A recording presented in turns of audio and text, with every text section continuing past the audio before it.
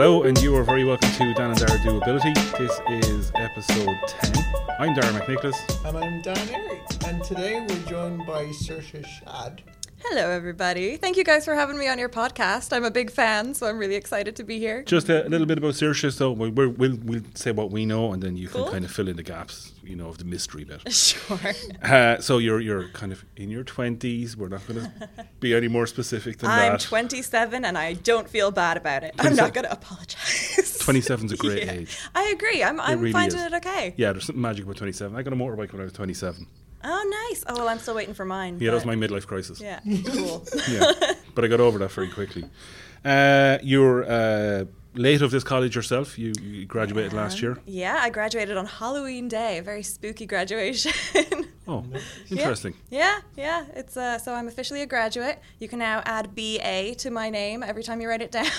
Which is nice. It is nice. Yeah, it feels really, really nice. I feel very accomplished, especially because I don't know if you know this, but this is actually the fourth course that I have done, my fourth college course. Oh. I've been around the academic block a bit. And, Very good. Yeah. So this is the one that stuck. Finally, I went to Maynooth twice, and that didn't last. And then I went to Inchicore, did a year, and then I finally got my degree here. Yay! Yeah. And in fairness, it is a pretty good college. It is. It's not that bad. I think it's underrated. Yeah, no, it is. So you're out writing now at the moment. It's part of your thing, scripts, and you're in the middle of a book. I am, yeah. A book. A book, yes. I'm writing a book. Not so much with the scripts, but yeah, the book would definitely be my thing. I wasn't actually prepared to talk about the book today. Well, we can talk about that later. We don't well, talk it's about it now, relevant but because... it's all relevant, really. Yes, well, it is. You're right. My book is about mental health. It's about a character who suffers from poor mental health, and he has depression, and he basically decides, I'm sick of being depressed. And I think his little sister leaves a brochure on his pillow, and it's basically something that she picked up at a doctor's office, and it was like, here's all the little things that you can do to cure depression. And he's so infuriated by this brochure because to someone with depression, it just seems absolutely impossible, and it's preposterous to say, listen to cheery music and it'll make you feel better. So he decides that he's going to go on a road trip for a week and he's going to do all these things, and at the end of it, if he hasn't cured himself of depression, he's going to end his life. So he decides, in a week, I'm going to be depression-free one way or the other. Okay. Wow. Yeah, so Where is it set? It's Dublin. I want to write what I know. Yeah, it's kind of going on a road trip in Ireland. Yeah. Well, it starts off in Dublin, but yeah, it goes around the country. A large part of it is set in Laois, which is referred to as the dreaded place. Well, yeah, I'm from Tipperary, so we know a lot about Laois. Yeah, it's nothing to do with it's all backstory. It's all backstory. Yeah, no, there's like buffaloes down there and stuff roaming in the plains. Oh, of Laois. yeah. It's a very strange place. Yeah, no, it always has been for years. Enough about you. Yes, I agree. Dan, what are we going to be talking about today? We are going to be, it's funny you mentioned mental health earlier on, because that's what we're going to be talking about. Yeah, well, that's all I ever talk about, so...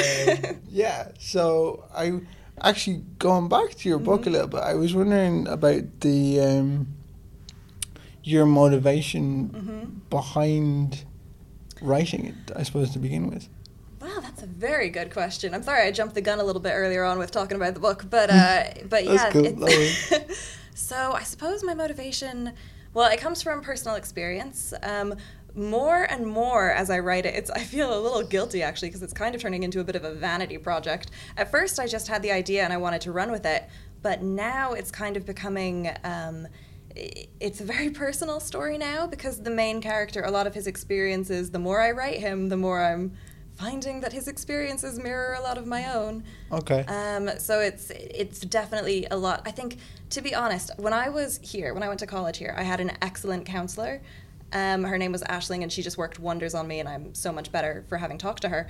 But now I don't have her anymore. So I think that has sort of translated as me writing the book and kind of doing it like more and more. I'm putting myself into it, and that's kind of me working through some things that maybe I never actually got to deal with her. It's kind of it's a self-therapy at the moment. Yeah, that's what I was going to say. So does that make it easier to write, or does that make it more difficult? Or is it a mix of both? Well, to be honest, at the moment, it's very, very difficult. I wrote the first 50,000 words I wrote in like 30 days. So I did that really, really quickly. It was Wow, really, that's fast. That's how much I was enjoying it, and I was really proud of that. And now I'm at a point where the story's getting quite real, and things are getting hard for the character. And it has taken, like, how long has it been? It's been several months, and I've probably only written another 10,000 words. Okay. So at the moment, it is pretty hard. So I'm really glad, actually, to be on the podcast today talking about mental health, because it's been so fluctuating. Sorry, I'm just thinking, like, 50,000 words in 30 days, and we're moaning about we're moaning about our essays. Well, it's funny. It's actually it's a writing thing. I don't know if either of you have ever heard of NaNoWriMo. No, is she related to you? She is not a person. NaNoWriMo is National Novel Writing Month.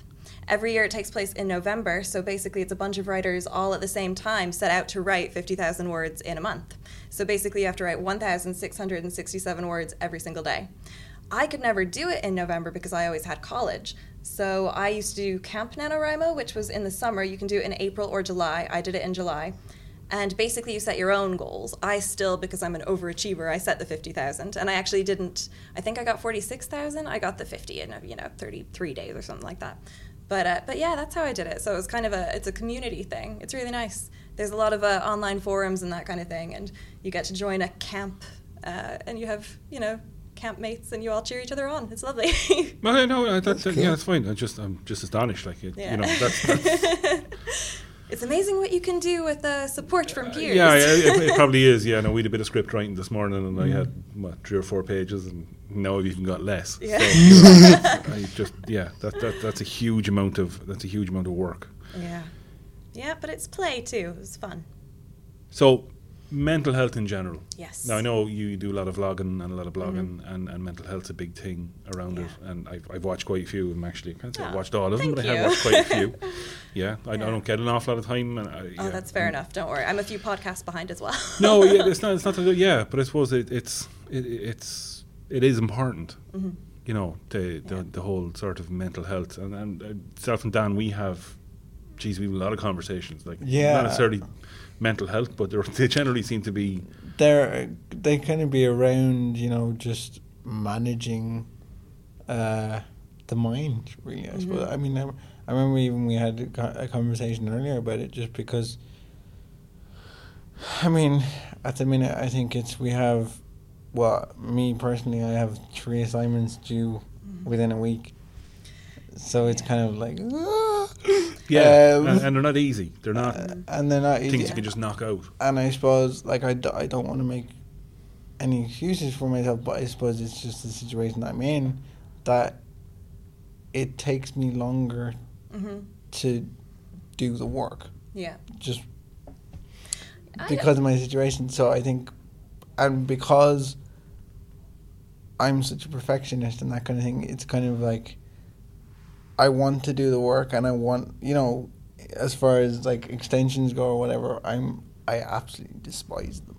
I'm like, that is like the last, that's the last resort. So I think but there is a thing called Parkinson's law, which says a job will take the amount of time that it's given. Absolutely, yeah. So if you have a week to do something, that's how long it's going to take. Yeah, I feel like I have a different rule, which is if I give myself a certain amount of time, it's going to take double that.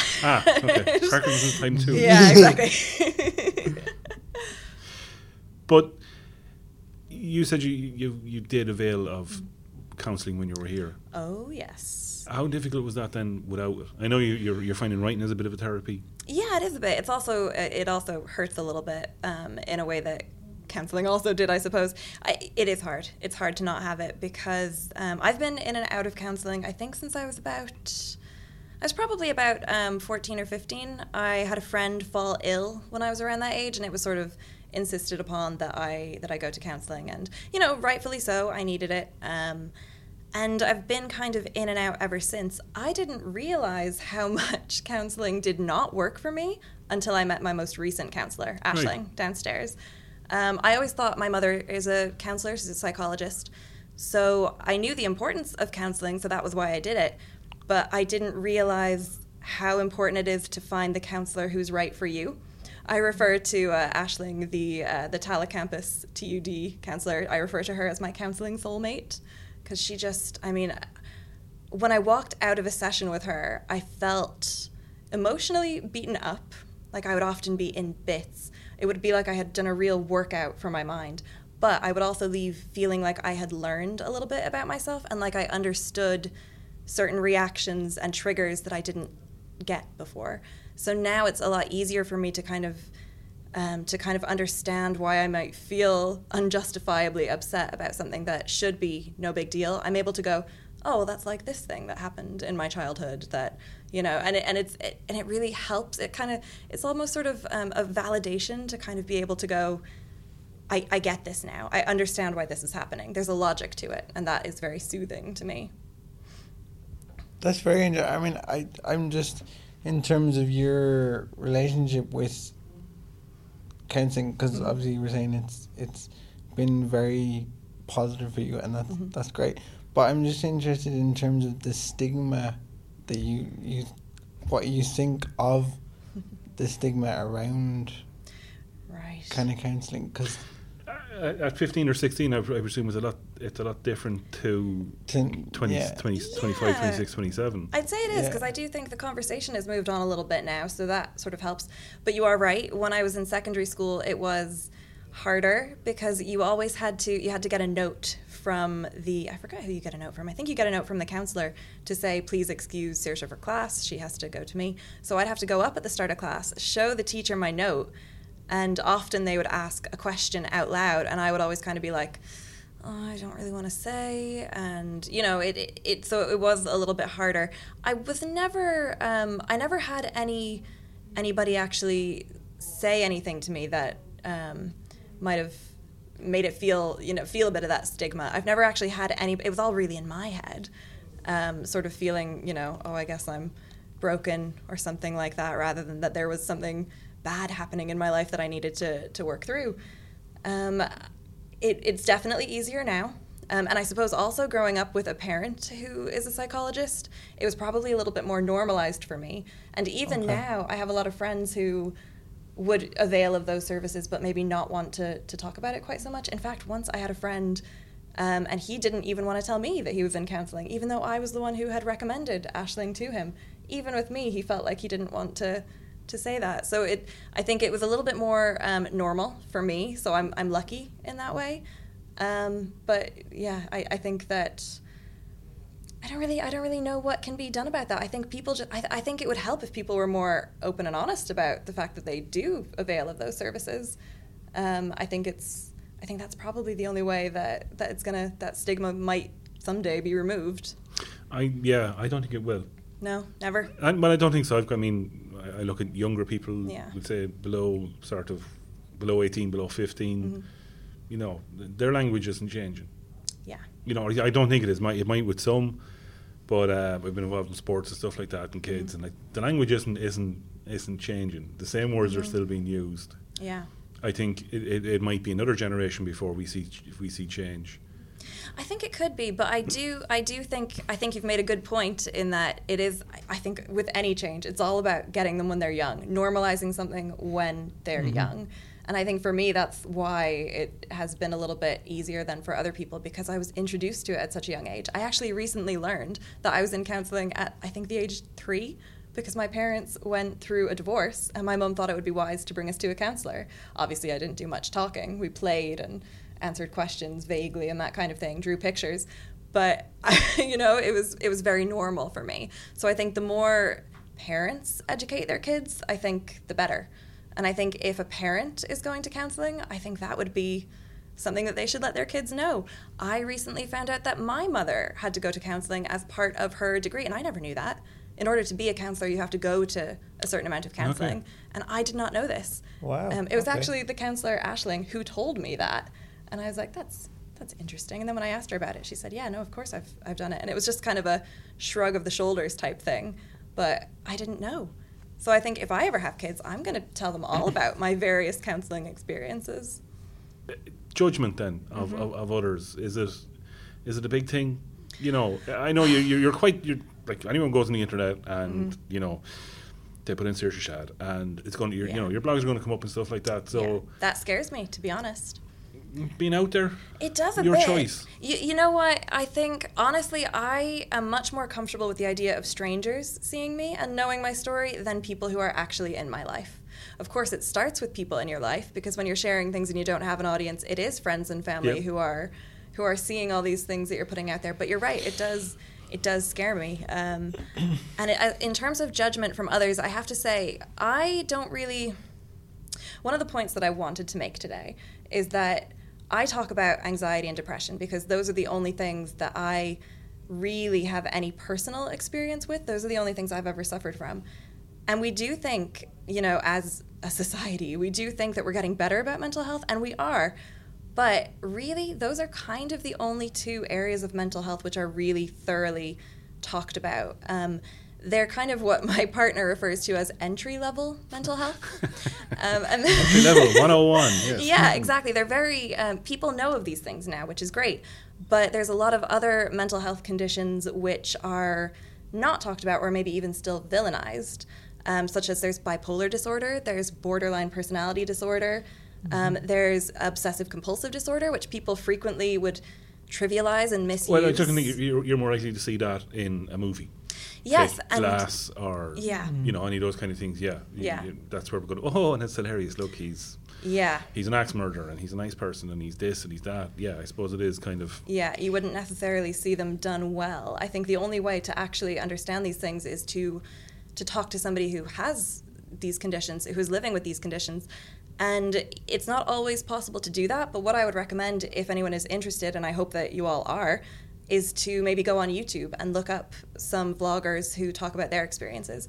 Because actually for the book, I'm researching borderline personality disorder at the moment, which is a very, I don't know, do you guys know about borderline personality disorder at all? Is that similar to dissociative identity, or is that... It is not, but I like your use of that, of those words, because people frequently say multiple personality disorder instead of dissociative identity disorder. So very well done, Dan. Good job.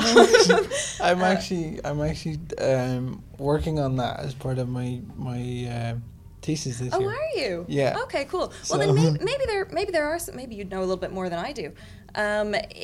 So I suppose there's the similarity in that a person can be kind of overtaken by, it's not exactly another personality, but it's sort of an impulse to behave in a way that they don't like that they're behaving this way, but it's what they feel compelled to do. And they've said it's like another person takes over their body and they're just witnessing, themselves do these terrible things and saying these horrible things to the people that they love. I don't know enough about it to speak comprehensively about it, but I'm actually, looking up, I think her name is Recovery Mum. There's a vlogger that I'm watching and she speaks so honestly about her living with this condition, and it's really, really heartbreaking. And it's the kind of thing that if you knew someone who was living with this condition, you might not like them because they could be absolutely terrible to you. They could do horrible, terrible things, and you might think they're an evil person for this. And it's just something that, they're kind of powerless to handle sometimes. And so this is one of the things that I would like people to know a little bit more about, because it's important to understand that these mental health conditions can make people do terrible things, but it doesn't mean they're a terrible person, because it's not them all the time. It's something they're living with. They're a victim of it. So that's just an example of one of the other conditions that I think people should sort of try to pay attention to, because I do think that depression and anxiety get a lot of airtime and these other conditions don't. Eating disorders, they're also mental health conditions. Mm-hmm.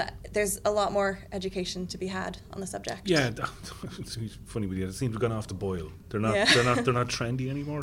Yes, yeah. It is trendy to talk about anxiety. Exactly. I hate to say that, but you're absolutely right. It is a trendy topic. To talk about depression and anxiety, it's very trendy.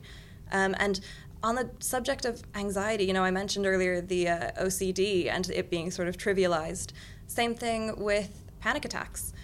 People frequently, and I'm even perhaps guilty of this too, people frequently say, oh, I had a panic attack. And it wouldn't necessarily be what is actually medically a panic attack. It would be a dreadful misuse of the term. And it trivializes it because some people... It's an out maybe for an excuse or a reason. Yeah. not getting there either, but yeah. Yeah, and I do get it because I think sort of in the medical sense of the term, I've had probably 2 panic attacks, like 2 times where I thought I was going to die. Like it was horrible. I couldn't breathe. Yeah, no, it was really, really absolutely terrible. And at least one of those times I probably should have gone to a doctor. But then there would have been other times where I would have I would have felt like just panic, literally panic attacking. I feel like an onset of it. And that to me, it makes sense to say that I had a panic attack because it just comes out of nowhere, but it's not as serious as an actual panic attack. And by saying that it's a panic attack, it sort of diminishes what an actual panic attack is. And that's just something that I think a lot of people are guilty of, unfortunately. And I don't know whether you agree with this, you can correct me if I'm wrong, but I think as well the people just saying, that they have a panic attack or whatever it may be, I think it diminishes it for the people that are actually a full-blown, let's just use the example of the panic attack, is around somebody who thinks they're having a panic attack and they're not. They might end up being like, okay, I don't need to talk about this because it's not half as bad, kind of thing. Do you know that kind of way? Yeah. I don't know whether you agree with that. Or? I do. I completely agree with you. I think people mislabeling their feelings of panic, which are of course valid. It's very valid to say I'm feeling panicked or I'm feeling anxious right now. But I think to sort of upgrade it to I'm having a panic attack, maybe people do it to sort of almost kind of almost like God, what even is the word here? To sort of put a term on it to make themselves feel better about what it is. Like, give it a label. Yeah, exactly. We love our labels, don't we? We humans, we love our labels. So putting a label on it, it might make you go, okay, rather than just I'm upset and I'm feeling anxious, this is actually a thing that's happening to me and I have no control over it. I think that could be a reason. Somebody goes, you had a panic attack, did you? That's exactly what it was. Yeah. Oh, I know how you feel. I've had a panic attack too. Yeah. Yeah. We clearly haven't. Yeah. I know for me personally, kind of around the anxiety kind of thing there, I mean, I'm gradually getting better with it, and I suppose with people that I know very well, I can talk openly about this, but I think at times there's I would kind of feel slightly reluctant because I don't know whether I feel like I'm giving other people my problems, and there's kind of a thing of I don't want to be a burden, I suppose, to other people by, they've got enough to deal with kind of thing. Right. A problem shared is a problem halved. Or a problem shared with 2 people up. It's true. I understand what you're saying. Here's my problem, and you can have some of it for me.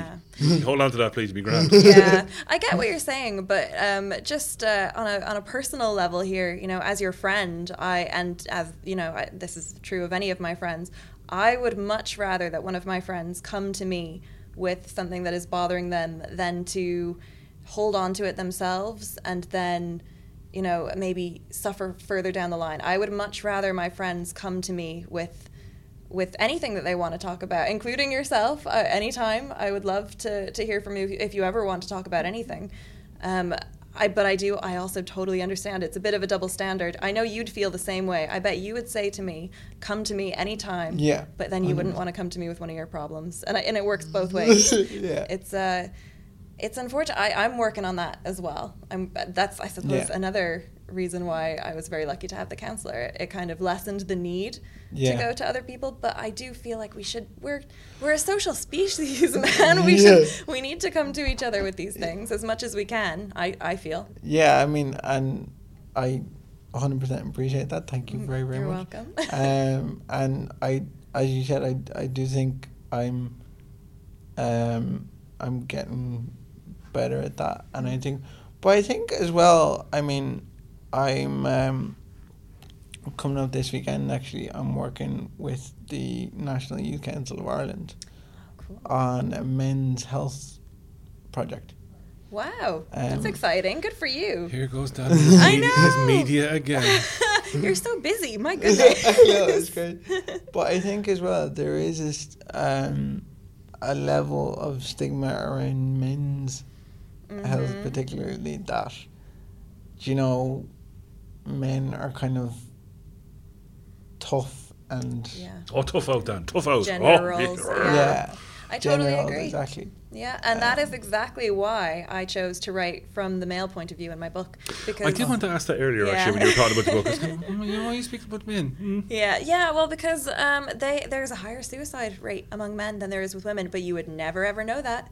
I don't feel. I think you'd have to look into it to find that. I think it's often. I think you're right. I think it's often seen as a woman's problem, a problem that is more common among the female demographic. And by all means, that's not diminishing. Oh, I know. Anything, Yeah. but that's something that I have noticed, you know, and I just think, like you said earlier on about the problem shared, the problem halved between anybody. Yeah. You know, whether it's male, female, you know, any gender, any. Yeah. You know, anybody that you feel that you've had like good conversations with, even if you haven't had a deep conversation with someone ever, if you've had a good conversation with someone and they've made you smile, that's somebody that I think that you can go to and be like, hey, listen, I'm having an issue here, you know, can you help me out a little? Yeah, and I think that is like, it's the most difficult thing in a lot of ways, is the first kind of, you know, what will they think? And that's something that I've dealt with a lot. You know, I haven't, and I think I bring it back to first dates actually, because that was a big thing, because it forced me outside of my comfort zone, because I was going in and out of, do I do this, do I not? You know, what will people think about it? That kind of thing. And then it happens. I had an incredible time. And then you watch the episode back and it's just, I mean, the reaction's been immense. So I think, I can't think of exactly what the phrase is, but it's like something along the lines of, the other side of fear is complete and utter joy, or something along those lines. And I think it's to a point where we need to help people get over the fear of it. Yeah. And the fear of, because it's scary as hell. Because it is very, very difficult to, I mean, I've had conversations over the last few months with friends, and I've come home and I've just literally broken down. Oh, I mean, it's I mean, but like, it's been a really good conversation and it's helped. But I suppose, you know, it's like, it's so emotionally draining. But on the other side of that, there's like, you're like, I've gotten that out. That's good. Yeah. You know, that can only be a good thing. Yeah, and that's exactly what it was like with counselling. It was a really hard conversation to have. She would often make me do role plays, going back to terrible things that I had experienced. So she would be really putting me through it. But by the end of it, like you said, you come out feeling better. It's work. It's, you know, overcoming these things and dealing with these things. It is work. And I commend you for having those conversations, because, as you said, it's not an easy thing to do. It's a very vulnerable position to put yourself in. You have to really trust the people that you do that with, that you have these conversations with, and And that's not to say I don't trust the people that I don't have the conversation with, just to put that out there. Of course. So long term. You know, I know it's not like, oh, you got a broken leg there, let's stick it in the splint. Yeah. Put you back together again. Here's a couple of tablets. You know, take the swelling down. The inflammation is gone. Yeah. What is the long term sort of? Is there a recovery process here, or is this it? Well, unfortunately, the inconvenient truth is that everybody is different, And it's different for everybody. I am very fortunate in that I've had sort of 2 very bad spells of depression, like really, really horrible. And one of them was when I was, I think, 16, and the other was when I was 19. Both lasted approximately a year. I have no evidence to say that they're not going to come back. It could hit me any day. Other people have it for their entire lives, and they have to just manage it. Unfortunately, there isn't really a one-size-fits-all solution. For me personally, I can't recommend counseling enough, but I do think you have to put work into finding the correct counselor for you. And I think if you try counseling and it's not maybe a good fit, not that you're doing more harm than good, but you might not be doing any good, and then that might make you think, well, I'm never going to get any better. So I think putting work into finding the solution for you, maybe not just the counselor, but whatever the solution is. Often people need medication. There's all kinds of things for all kinds of conditions. One thing that I did that I'm actually very, very proud of, I mentioned earlier the panic attacks. I had that second panic attack. That was when I was in Inchicore. It was a very, very public panic attack. It was in the middle of the canteen. The canteen had to be cleared. A nurse had to be called. I fell. I had to be caught by somebody. I just picture in my head somebody running around with a big net. Yeah. Yes, it was very, very dramatic. I did that thing they do in the movies where you hand to the forehead and you swoon and you fall back. So that after that. Oh, Miss Penelope. Yeah. So that was an actual proper panic attack, and oh my goodness, I felt like death for days afterwards. But after that, I kind of decided I needed to do something to manage it myself. So this was me coming up with my own personal solution. What I did was I had this little tiny notebook. It was thick, but it was small enough that it could fit in like a pocket. And I decided that I would catalog every moment where I felt anything positive. So I carried the book with me absolutely everywhere.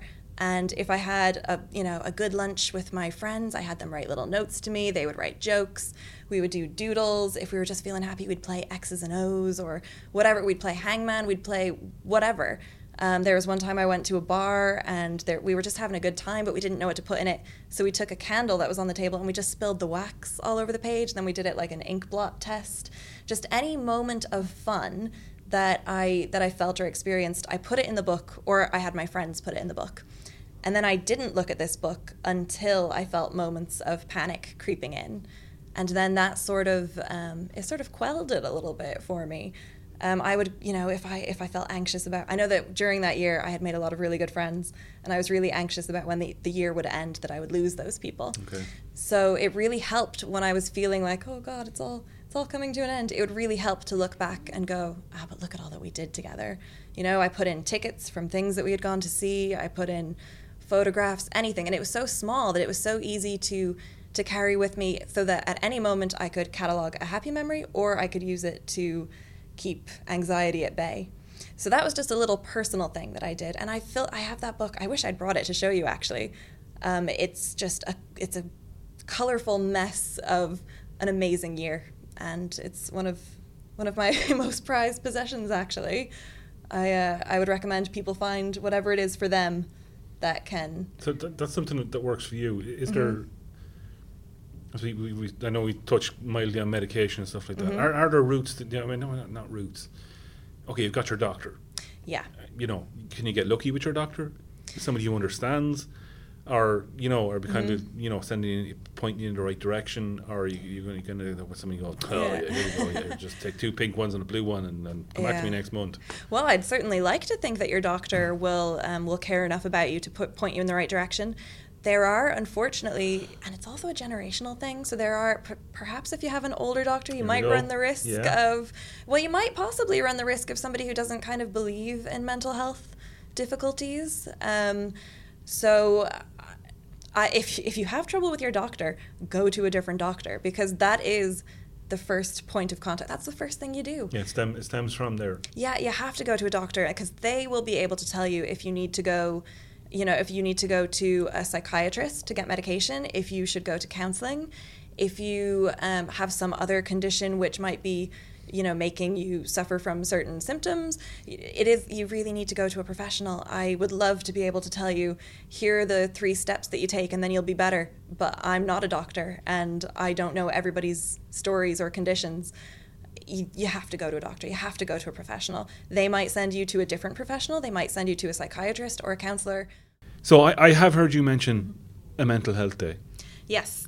Basically, I think it's important that if your brain needs a break, you give it a break. If you have responsibilities, I think it's important that you look after what you have to do, but I think your first responsibility is to look after your own brain and to make sure that you get the break that you need. So I am personally of the opinion that even if I have, an assignment due the next day at 9 a.m., if it means that I have to stay up all night and panic, I would rather just go to bed, get a good night's rest, take care of myself, and hand it in a day late. It's not the end of the world. Yeah, still going to get done. Yeah, you have to prioritize. Really look at the big picture. What is the worst thing that's going to happen? It's some really good advice that I heard is if it isn't going to matter in 5 years, then it doesn't matter now. Ooh, and I like that. Yeah, I think it's important because, even now I've graduated, a few weeks, months. I don't care about the 5% hit I took on those assignments that I didn't do. It really makes no difference. You have an honours degree. Yeah, exactly. I mean, if you're going to get through it, basically. Yeah. Look after yourself is what I think should be first priority.